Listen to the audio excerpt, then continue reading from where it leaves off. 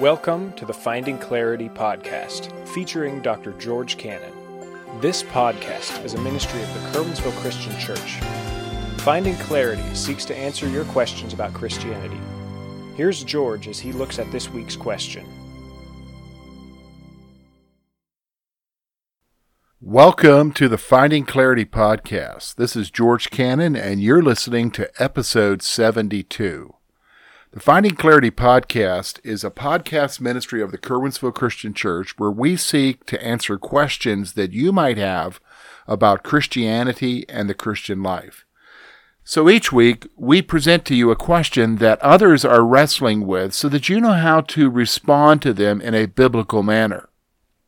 So this week, we're going to look at a question that is kind of out there. It's in conventional thinking. It's in pop culture, which kind of views the reality that everyone is a child of God. And with that is the assumption that because everyone is a child of God, everyone's going to make it, so to speak. That is, everyone is going to go to heaven, no matter what they believe, because they're a child of God.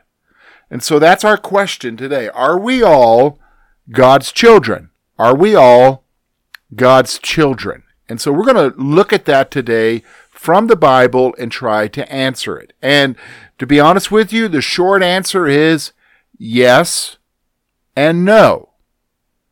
Yes and no. Now, you're probably saying to yourself, okay, George, how is that possible? How is it possible for me to be, quote, a child of God, but not be a child of God? And that's where we're going to spend the rest of our time today talking about it. Now, when we talk about being a child of God, we need to understand that the Bible presents the reality of people being children of God in a general sense and also in a specific sense. In a general sense and in a specific sense. Now, what I mean by that is this. So let's kind of go through it. We're going to talk about it first of all, how everyone is a child of God in a general sense. So we see that from the reality that the Scripture very clearly shows us that God is the Creator. And because He is the Creator and has created everything, in fact, that's what Colossians chapter 1, verse 16 tells us about Jesus. It says, "For by Him all things were created that are in heaven and that are on earth, visible and invisible, whether thrones or dominions or principalities and powers, all things were created through Him and for Him." So God is the Creator. So therefore, because He is the Creator, He created me. In a general sense, all humanity are His children because He created us. Now that is used and can be properly used in a general sense, saying that we are the children of God. But the reality is that does not necessarily mean that I inherit with that title, the children of God, the specific things that are given to the children of God that are clearly laid out in Scripture. And so what we're going to see is that not everyone is a child of God in a specific sense. That is a child of God who enjoys the relationship with God the Father, who enjoys the inheritance that is due them because they are a child of God. And how do I know that? Well, because the Scripture makes that very clear that in a specific sense, in a legal sense, only a few are the children of God, and they are those who believe in Jesus Christ and have faith in His salvation. Now you're saying, okay, George, all right, wait a minute, I don't know that I agree with you so far. Well, I think you need to consider how we use the term children in our own culture and in our own world. We will often say that people are the children of a nation or a children of a sovereign. So, for instance, if there's a king and he looks at his subjects and he refers to them as his children. Now, what does that mean? Does that mean they're his literal children and they're heir to all that he has as the king and the sovereign? No, that's not true. But it means that they are his subjects. They are under his rule, his authority. And that is true in the general sense for all of humanity. He is our creator. But in a specific legal sense of being an heir, of one who is due the inheritance, that is not true. So let's talk about it from the specific sense of what it means to be a child of God. First of all, we want to look and see what the Apostle John says.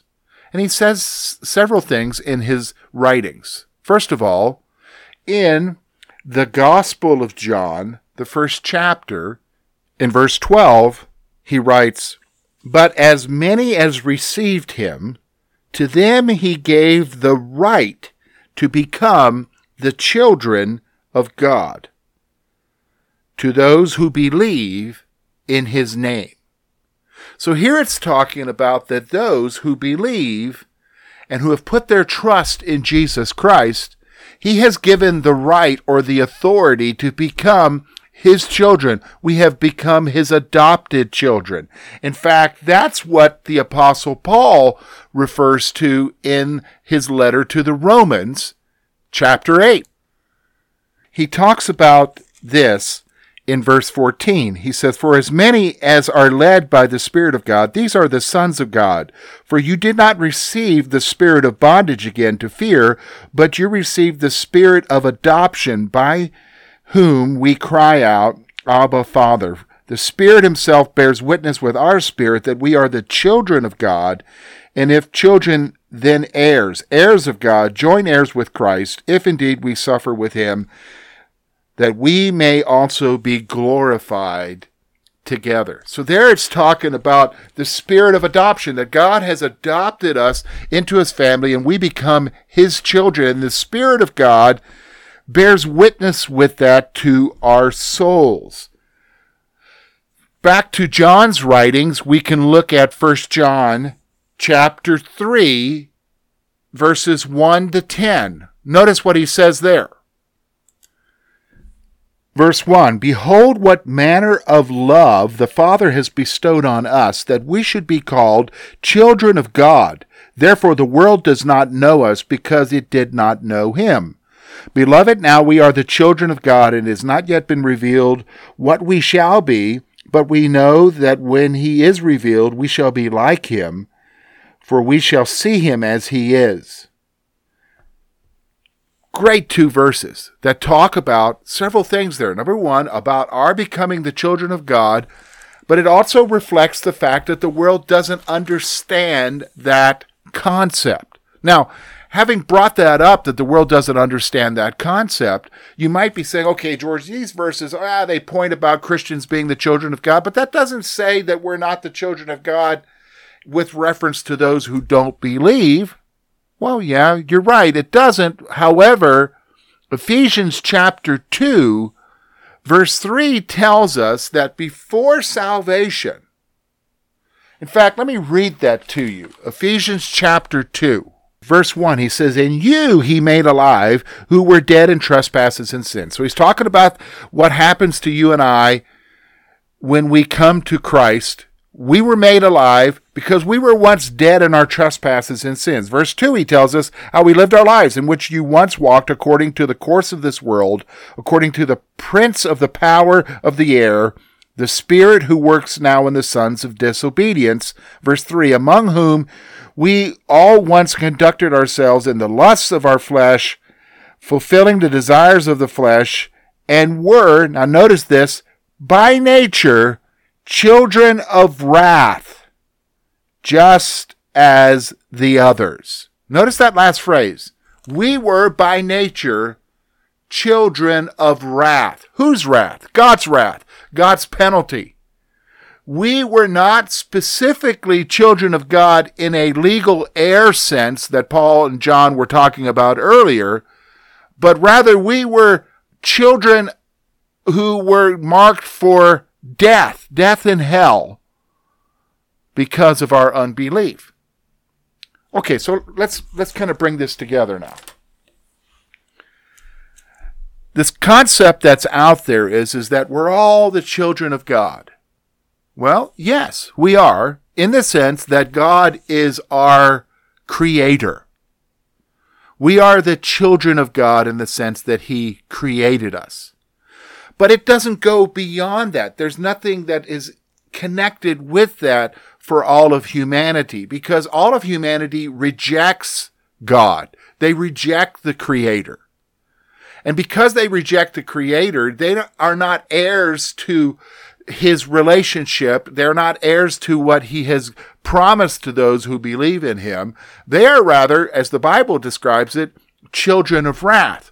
But to those who believe, to those who put their trust in Jesus Christ, who have confessed to him the reality of their sin and their need for him in their life and the forgiveness that he offers because he paid the penalty for their sin, he offers to them adoption. He adopts them into his home and they become joint heirs with Christ. They become the children of God, the sons and daughters of God. So are we all God's children? Yes, in a general sense. But in a specific sense, no. Because only those who believe and have put their trust in Jesus Christ as their Lord and Savior are truly the children of God. The Finding Clarity podcast is really a weekly opportunity to inform really our folks in our church about answers to questions that they wouldn't necessarily hear the answers for if they just came to a typical service or if they were even involved in a Bible study. And so we wanted to take a specific opportunity each week to do a podcast to answer questions that they might have or that others might have that they're wrestling with and they wanted to know an answer biblically. And so that's what we were doing today. You can listen to the podcast through various means. You can listen to it through our church app. Just simply go to Google Play or through the iOS App Store and just type in Curwensville Christian Church. You'll see our app. It's free. Download it and you can keep up with our podcast there. You can also go to our Facebook page at facebook.com/Finding Clarity Podcast. We encourage you to like the page so you can keep up with the latest episode and what's coming up with the Finding Clarity Podcast there as well. You can also go to our website, curwensvillechristian.org. Just simply click on the media link, or there's a link on the front page there for the website, and you can click to the Finding Clarity podcast. Next week, we're going to look at a question that has to do with the issue of talking to somebody about their sin, because that's really a big issue now in our culture. We live in a culture where in the name of tolerance, we're intolerant. In the name of tolerance, we're intolerant. So, for instance, if you disagree with somebody with what they're doing or you're bothered by what they're doing, you can't say anything to them because, hey, they're just doing their own thing, and you could be seen as unloving towards them. So, here's the question. Is it unloving to tell someone they're sinning? Is it unloving to tell someone they're sinning? And I'm not just talking about specific sins that are in the news. I'm talking about seeing somebody doing something that you think is wrong and that's going to affect their life. And do you have that right to go and talk to them? What does the Bible say about that? So we're going to wrestle with that next week. Until then, take care.